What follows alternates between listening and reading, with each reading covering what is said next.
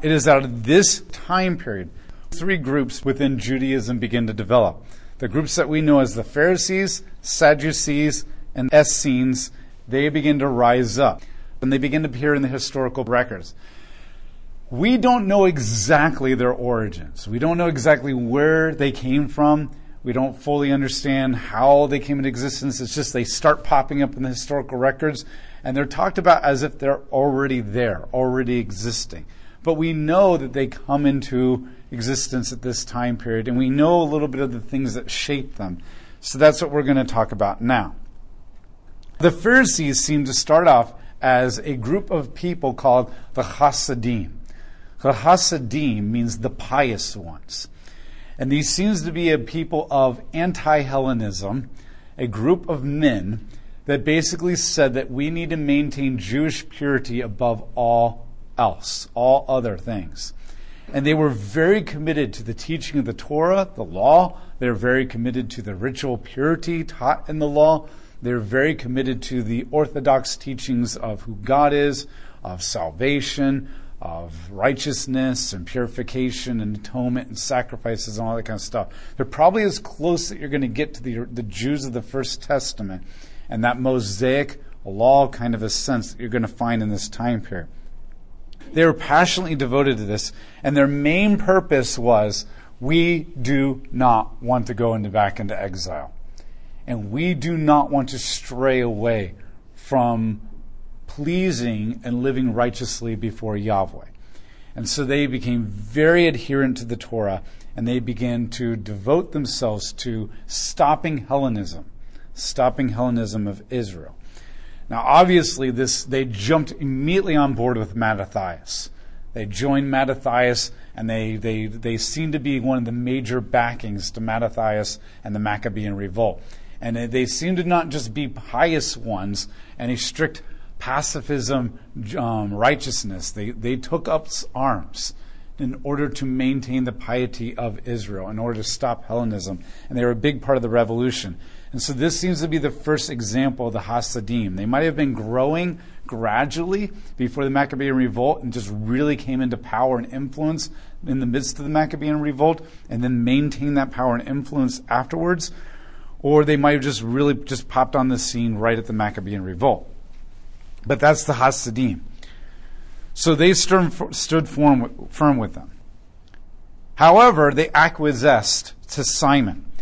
And when he gained their political independence, they really jumped on board with him. They really thought that he gaining Israel's political independence from the Greek mindset and the Greek powers, that this was their victory. They had finally stopped Hellenism. The Maccabean revolt had won, and they were now finally free. When Jonathan took and made himself king and priest, that seems to be where they split with him. And they basically rejected this, and they walked away, and they saw him as a power-hungry despot. And they broke their ties with the Hasmoneans completely. Now, this did a couple of things. They lost a lot of their political power and influence by breaking away from the Hasmoneans. But they also showed their unwillingness to jump on the bandwagon and their moral compromises, which gained a lot of respect from among a lot of the Jews.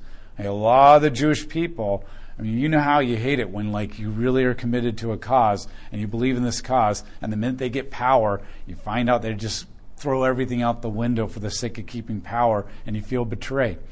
And so even though they lost a lot of political power and influence as a result of breaking ties with the Hasmoneans, they gained a lot of traction among the everyday normal people who did not want to be morally compromised and of course most people, and remember there's no middle class in the ancient world, most people are the poor, and the wealthy Hasmoneans are never ever going to think about the poor or the everyday normal person or consider them in any kind of ways. So the Hasidim became the everyday normal people's way of staying together and unified in their Jewishness and their anti-power and corruption of the Hasmoneans. It is at this point that they seem to become known as the Pharisees. They were renamed as the Pharisees. And we don't exactly know what the word Pharisees means, but the best guess is that they're the separatists. They're separatists. And so they probably have changed their name because they want to be known as We are separate from the Hasmoneans. We are separate from anything that is corrupt in Judaism and the power and the elite.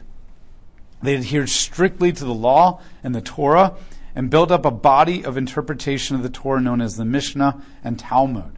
Now, if you've ever done a serious study in Luke or the Gospels, the Talmud and the Mishnah pop up a lot. And basically the Talmud was what was commentaries on the law. And it basically helped you better understand the law. So there's a whole bunch of rabbis, and they would say, well, I think the law interpretation is this, or the law interpretation is this. And so this Talmud began to rise up, and it was basically a collection of commentaries. So think about modern day commentaries, and think of it that way, except this was a pretty close canon. And it was really big. It's about wider than my arm span, but it was very much closed. And it got closed at a certain point, and it became the commentary. Now, the Mishnah became kind of an interpretation of the Talmud. And a lot of these scribes, once the elder scribes, the founding father scribes, had basically made a lot of interpretations of law, the later generations of scribes and Pharisees didn't really add their own. They would just talk about what did this rabbi mean when he said that. And it became less of, I'm going to add a new interpretation, or I'm going to add a new understanding, or maybe I have a different idea of what this scripture means. And it became more of like, what did Rabbi Goldstein mean by this? And they would talk more about his interpretation. And so a lot of people would just say, well, you've heard Rabbi Goldstein say this, but Rabbi whatever says this, and Rabbi says this, and this Rabbi says this, and there you go. And that would be the teaching session. And this is why Jesus comes along and he says, you've heard it said, meaning Rabbi this and Rabbi this and Rabbi said all this and that kind of stuff, but I say to you, and he would interpret the law. And everybody's like, whoa, where did this guy came from? He speaks with an authority that we have never heard ever, because nobody ever said, I say Scripture says this. They just basically quote all these rabbis and then let you know what they say. And so Jesus spoke with an authority that the everyday normal people had never heard. Because for a couple hundred years, it was just always this rabbi, that rabbi, that rabbi, that rabbi, that rabbi. There, end of lesson. And you just got all the views, but nobody tried to merge the views. This is also the body of writing that basically developed all of those buffer laws. So remember, what the law said, you're not allowed to work on the Sabbath. But the Jews are like, what is work? I think work is tying knots, because that is work. And if you spend all day tying knots, that's going to be a lot of work. But you have to tie 2 knots for your sandals to get up and go to work in the morning, or to go to Sabbath or the synagogue. So we'll say 2 knots is not work and 3 knots is work. And after that, you're violating the law. Well, what is work? Work is walking. Well, everybody lives within a mile or 2 of the temple, so we'll say that's not work, but anything more than that is work. Well, what is work? It's harvesting. So even if you grab some grain off of a wheat stalk and just throw it in your mouth, that's work, because you're technically harvesting. And I remember when Jesus' disciples did that, and they're like, why are you doing? Jesus like, what the heck? It's just grain coming off of a stalk. So they formed this whole system of laws. I like to explain it this way. So you know how you don't want your kids to be playing in the street because they might die and getting hit by a car.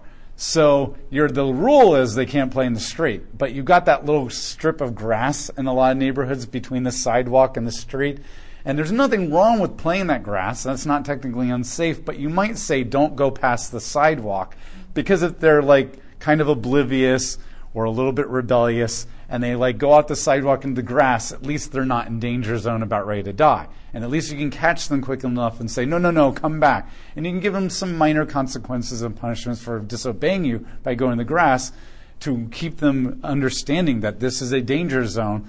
But there's nothing exactly morally, inherently, or dangerous about going in the grass. And that's what they did. They created these buffers. We don't really want to violate the law, because if we violate the law, we'll go back into exile. We don't want to go back into exile. So we'll create the system of laws around it to kind of like the idiot lights on your dashboard. Your car's about ready to break down. Your car's about ready to break down. And so it helps you like adjust yourself before that moment happens. The problem is with generation after generation after generation, by the time we get to Jesus, the Pharisees pretty much have seen their law as equal to God's law.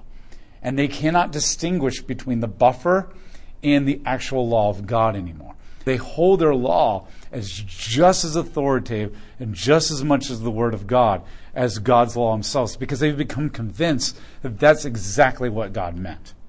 And that's what Jesus is dealing with. So you need to understand, the Pharisees were good people. They started off as very righteous and very moral.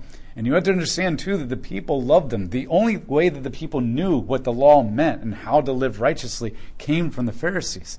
The Pharisees were your Sunday school teachers. They were your pastors. They were your commentators. And you respected them greatly. And when Jesus comes along and speaks harshly against the Pharisees, most people would be like, what? This would be like somebody coming in and speaking against your hero political party that just got voted in or didn't get voted in or whatever. You'd be like, what? You can't say that about them. They're going to save us. Now, I know most of you don't think that in this room, but we know. And you'd just be horrified. How could you say anything bad about these people? They're going to bring hope and change and make things great again, all this kind of stuff. And a lot of people in America would think of that. Or even your pastor and say, oh, your pastor's so full of crap. He has no idea what he's talking about. You'd be like, what? I'm a Christian because he led me to Christ, and everything I know is because that's how Jesus would have been interpreted. They're not the bad guys. We grow up thinking they're the bad guys, but that's only because we have Jesus. Pre-Jesus, they're not the bad guys.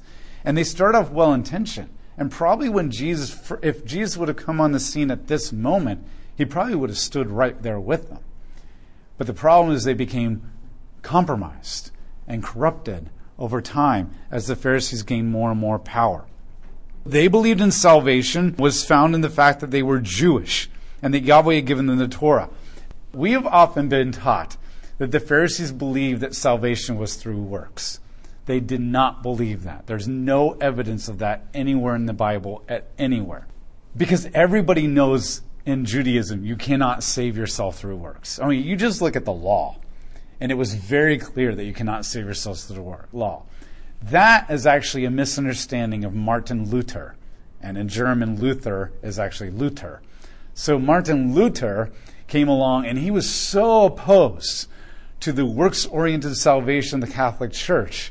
And that became such an obsession to refute that and oppose it, that it dominated everything that he thought about, and he actually began to interpret Scripture that way. So anytime he saw anybody that was not about faith-oriented salvation, he immediately interpreted them as the Catholic Church. In fact, in his commentaries, he says, the Pharisees are the Catholic Church, and I am Jesus, like appointed one.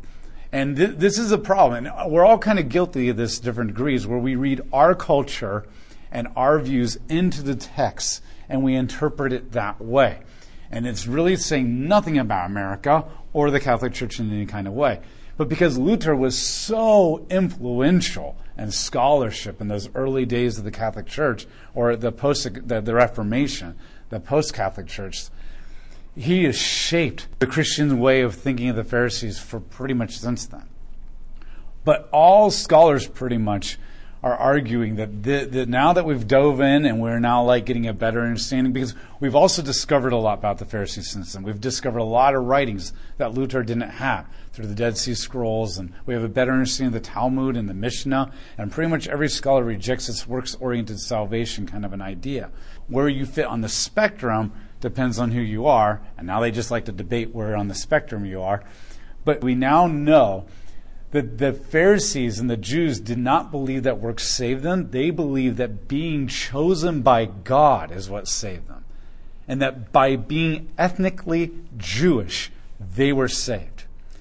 And that by having the law, they were saved. The fact that God came to them and said, you are my people, and here is my law, and he gave it to them and no other ethnic group in all the world, that is what saved them.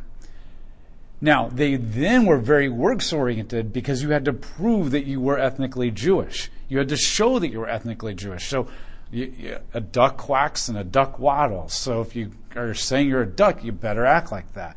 So they very much were adherent to the law because they didn't want to be punished by God, and you kind of had to live the law to make sure you looked Jewish. This is why the Pharisees said, thank God that I'm not a dog, a Gentile, or a woman, because they haven't been born that way. And this is also why Jesus says, you think being descendants of Abraham saves you or makes you chosen? God can make descendants out of Abraham out of these rocks. And so what he was even refuting that. Like, you think salvation is by the fact that you come from Abraham. Not at all. If God wants to make descendants and ethnic people out of rocks, he can do that. This is about faith. They believed that if you were not Jewish and you wanted to be saved, you had to jump through all these hoops to become Jewish. It wasn't about necessarily obeying the law perfectly. It was about making yourself look Jewish. That's why circumcision was so important, and the Sabbath, and dressing a certain way and talking a certain way, because you were changing your cultural ethnic identity to begin to look like you were Jewish. So if they had a certain haircut, if you're not a Jew, you better get that haircut. If they dress a certain way, you dress that way. So you changed your identity. You didn't try to become perfect and obey the law. And this is what the Pharisees taught, that salvation was through being Jewish, acting Jewish, living Jewish, and being given the law and maintaining the law. And this is what they taught, and it became the predominant view among the Israelites in the nation of the Jewish people. They then believed that their obedience to the law would usher in the Messiah. They did not believe that obedience to the law would save them. They believed that obedience to the law would then bring them culturally to the point where the Messiah can now come. The Messiah would not come, God would not send the Messiah if they weren't living righteously. And this is found in Zechariah. Remember in Zechariah, they said, when is the exile going to be over with? And God spoke through Zechariah and says, when you're faithful. So they took that so seriously and said, faithfulness to the law does not save us. Faithfulness to the law brings the Messiah. And that's what they were really pushing at, was that was their view. So they were very messianic oriented, and that they need to usher this in, where he would establish a new Jerusalem. Their teaching of the Torah connected the Jewish people, who looked to them as leaders in the faith. By far, the vast majority, over 90% of the Jewish people, the everyday normal people, would have identified with the Pharisees.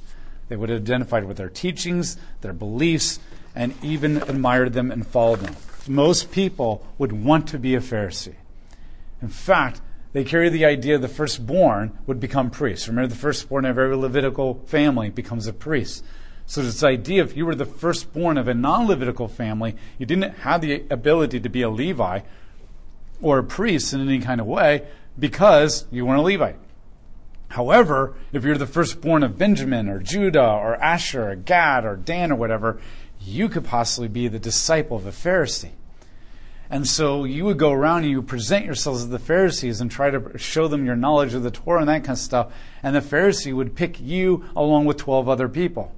And the Pharisee or the rabbi would take you and 12 other people, or 11 other people. They would have 12 disciples to represent the 12 tribes of Israel. You have no more, no less, because there was only 12 tribes. Remember, technically there were 13 tribes. So the rabbi was the 13th one. And so he would lead you, and you would become his disciple so that you could eventually become a Pharisee one day. And most scholars believe that Peter and James and John probably had been selected as a Pharisee, but then got rejected early on and didn't make the cut. And that they weren't actually be able to become Pharisees for whatever reason. And so then Jesus comes along and grabs them and says, but I'll take you. I'll take you. Because this isn't about your intelligence or your worthiness. This is about me just merely choosing people. This seems to be the origin of the Pharisees. The Sadducees. The Sadducees are even more obscure. We have really no idea what their name even means in any kind of a way. But they first appear as the party supporting and advising the Hasmoneans from John Hyrcanus I onward. So they support. And the first time we see them on the scenes, they might have been a group of people who came into existence in reaction to the Pharisees.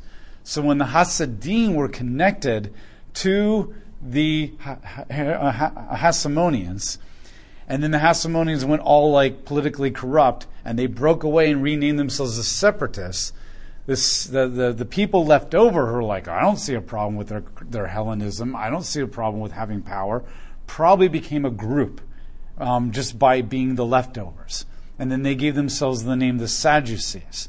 This creates a two-party system in Israel, which kind of makes sense because We really like two-party systems and as humans beings and that kind of stuff. And our two-party system is based on the Greek and Roman form of government. And these people are coming up out of the Greek culture and that kind of stuff. So they had this system here. So they're supporting the Hasmoneans. The Sadducees were extremely wealthy, aristocratic Jewish families. So they did not relate to the everyday normal people. They were completely out of touch with them. And they would be the people like tweeting things and like expecting everybody in America to relate to them. But most of America is like, what the heck? You live in a mansion with a swimming pool and you have all these cars. How in the world can you even say that you know what suffering as a impoverished person is? And they would feel completely disconnected. But thankfully there was no tweeting back then, so there wasn't as much of a divide. They eventually, when the Roman Empire came into power, they associated with the Roman Empire. And they immediately connected the Roman Empire. And they immediately became the mouthpiece of the Roman Empire to the Jewish people. And so they were highly wealthy, highly governmental officials, aristocrats, celebrities, all that kind of stuff. Because of this, they were largely hated by most of the Jews. And they were largely hated, not necessarily for their political views or necessarily for their religious views, but just by the fact that they were the less than 1% that were extremely wealthy when the vast majority were poor because, like I said, there was no middle class in the ancient world.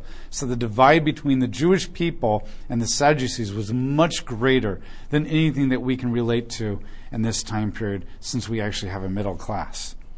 The Sadducees accepted the Torah, and that was it. They held to the first 5 books of the Bible, and that was it. The Pharisees embraced all of the First Testament that we know of it today. The Sadducees believed in the Torah. And they held to the Torah. They held the law, even though they didn't really obey most of the law because it wasn't politically or convenient for them. But they rejected all the prophets. They rejected the idea of the supernatural realm and angels. They rejected the idea of the spirit going into some spiritual realm after death. And they completely rejected the idea of a resurrection. And so they were just strictly the Torah and the legal layout of the Torah, and that was pretty much it. They believed in Abraham and Isaac and Jacob and the stories, and they believed in the creation account. They believed in Yahweh as sovereign over all things and a God that was transcendent. But beyond that, they denied all these other things. And this is why when you notice Jesus teaching, this is important because when you notice Jesus teaching, he deals with them in different ways. When the Pharisees come at him and they're refuting him and arguing with him, Jesus, he goes to the prophets, he goes to Deuteronomy, he goes to the Psalms, he even talks about the spiritual realm and all this kind of stuff, and he refutes the Pharisees. But when he comes to the Sadducees, he only uses the Torah, and he only uses the book of Deuteronomy. He only spoke from what they thought was valid. And this is kind of the thing that I think this is the lesson for us. A lot of people will quote a lot of passages from the Bible to try to prove atheists wrong. The problem is if atheists don't believe in the Bible, then you're just quoting something that's not authoritative to them. So they're like, whatever. And so you need to use what they think is authoritative, science. And there's plenty of science to refute evolutionists and the atheists. And so then once they accept that and realize, oh, wow, there maybe is a legitimacy to a God, and they begin to maybe realize maybe the Bible has something to say, then you can begin to quote that. And Jesus knew his audience, and he only dealt with that. That's also why the Sadducees come to him and say, oh, Jesus, we'll show you how stupid your teaching is. Let's talk about how dumb the resurrection is. Let's talk about a woman who was married and her husband died, and then she remarried and he died, and she remarried and he died, she remarried and he died, and then she died and she went to heaven. Who's going to be her husband? We're just showing you how stupid and dumb this all is. And that's why Jesus went to to refute them. He knew his audience. So that's the only thing they held to. And they did not believe in the afterlife. So in that sense, they really believed that this life was it. So there's no reason. See, when you believe in the afterlife, you can die to self a lot easier. And you can stick to your moral convictions and allow the world to persecute you and allow yourself to go through suffering, knowing that there's something beyond, something far greater after this. But when you don't believe in the afterlife, you're going to make compromises. There's nothing for you to hold on to get you through suffering, to get you through persecution. And so why would you suffer for moral convictions when there's nothing after this life? And so the Sadducees very much believed this is the only life we have, therefore we need to make the best out of it. Therefore, work with the Romans, work with the Greeks, do things well. That brings us to the Essenes. The Essenes were very conservative, like borderline Amish, in the way that they did things. The Essene movements reacted to the Hellenization of Judah, and they actually reacted against the Pharisees and the Sadducees. They believed the Pharisees had compromised just as much as the Sadducees had. And they were completely opposed to the high priests becoming non-Levitical people. And that was the straw that broke the camel's back. When the non-Levite was made the high priest, they pretty much said, we're done. They pretty much had this idea that like all of Judaism and all the Jewish people have gone to hell in a handbasket and there's no hope for them. We're going to completely withdraw from this culture 100%. And they went out into a desert, way out into the desert, to this desert community called Qumran. And they built this community called Qumran. Now there's some scholars that debate whether they're Qumran or another desert community. But in my opinion, desert community, what's the difference? So they went off into the desert community, and they lived next to the Dead Sea. And if you've ever seen pictures or gone to the Dead Sea, it is barren desert. It's like you can live, when you breathe in the middle of summer, and you're in the desert and you're breathing. Within minutes you can feel your lungs and all the moisture being sucked out of your body. This is like the Siberia for the Israeli soldiers in their training ground. Where Russia sends you to Siberia to become a hardened Russian soldier, you go to the Dead Sea area to become a hardened Israeli soldier to be able to take anything. They lived there, and they lived life there. They didn't just go there and train there for a couple of months. They lived there. And they went off, and they were really obsessed with a monastic life. And they separated themselves from the culture. They went out in the desert. They were very much minimalist, and their technology and their comforts and all that kind of stuff. And now most of the leaders remained celibate. They would become what we would think of as a monk. And they became incredibly celibate. They would not take on wives. They did not believe that the Bible taught against marriage like the Catholics did, as far as priests go, not everyday normal people. They just believed that they needed to dedicate themselves to God, and that they were going to dedicate themselves to a God to a higher level, knowing that family makes it harder to spend time with God and to be devoted to Him. However, there were many people within the Essene community that were married and had kids. And so kids were constantly around in the community, and they would often take orphans on. The Essenes were known for taking all the orphans. If you became orphaned, and most people in Israel could not or maybe would not take you, just like in any culture, the Essenes would take you. And it became known that orphans would be welcome there, that many orphans would make the journey there, or other groups of people would help an orphan make it to the Essenes. And so many of the people, the law, even though they didn't have as many married people who had children, they made up for that by taking a lot of orphans. And so that's how they kept their population going and even growing tremendously. They're very dedicated to the Torah and all the law. They're very dedicated to the prophets. And they are probably the closest to what you and we would feel more theologically comfortable with the Essenes and their theological views than probably anybody else.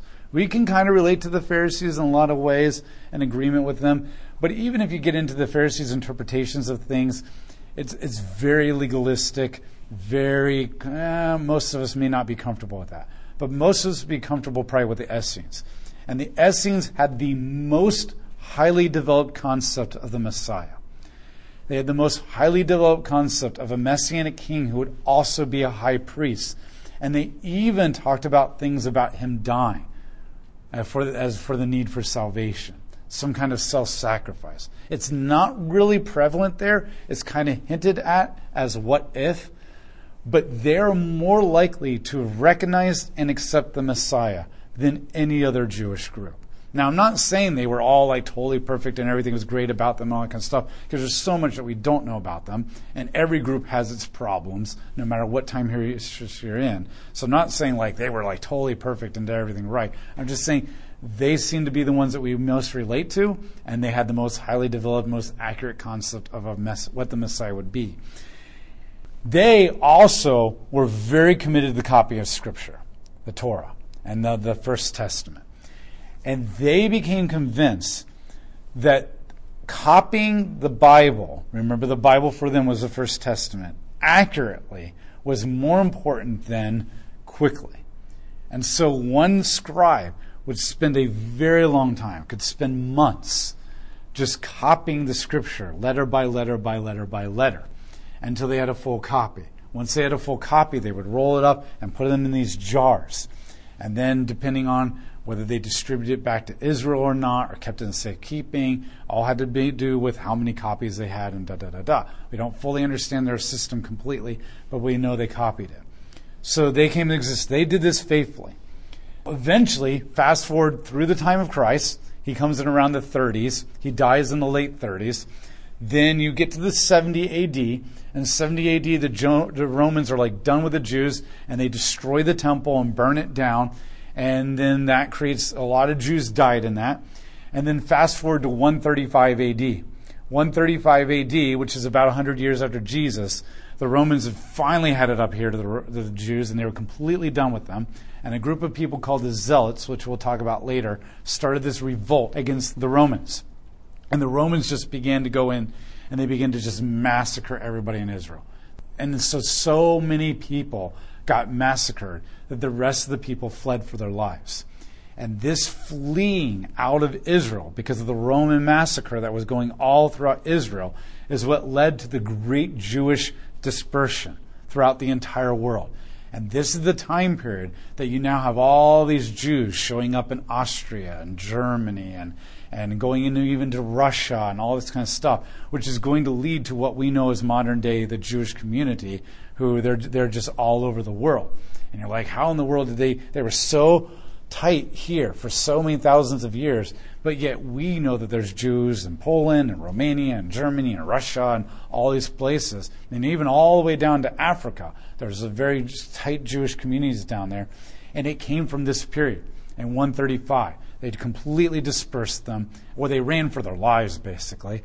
And then because Israel was largely vacant, a lot of the Arabic tribes decided to move in because they were growing in numbers, and now there's this vacant land. And the Romans even purposely settled the Arabic people there to prevent the Jews from coming back. And so the Arabic people ended up living there, and then they ended up getting converted to mostly Islam. Most people did in the 500 or 600s and 700s A.D., and then that's why when Britain came in and took over the land of Israel through their colonialism and imperialism, and then after World War II, England felt very bad that a lot of Jews were fleeing to England to escape the Holocaust, and England was like, go back, we don't want you. And then when they realized what was really happening, they felt really guilty, and the British mandated in 1948, they said, here, we'll give the land to you we're sorry for what we did to you. And then the Arabic people are like, well, we've been here since 135. And the Jewish people are like, yeah, but we were there before that and got kicked out. And welcome to a hot mess of politics. So that's kind of a nutshell idea where that came from. But back to the thing, they basically saw what was happening because they lived out in the wilderness. They saw like the cities burning to the ground, and they knew they were next. They knew they were next. So they started taking all these scrolls and hiding them in pottery and shoving them way, way high up in caves. And then the Jews, the Romans came in and massacred them all. And all the Essenes died pretty much in a massacre. And then years later, in 1948, after some shepherd boy was throwing rocks up in the caves after World War II, and he heard pottery crack, and he crawled up in it, and he discovered these scrolls, and he didn't know what they were because he doesn't read Hebrew and all that kind of stuff, and they're falling apart. But everybody knows in Israel, when you find something that looks really old, you sell it on the black market. You can make a lot of money for your family and pay for a lot of bills. So you sold on the black market. And every archaeologist knows you spend a lot of time on the black market buying things because that's where a lot of good discoveries are. So his archaeologist found it, and he tracked it back to the boy. The boy showed him the cave, probably for a price, and we discovered all these caves, and thus the Dead Sea Scrolls.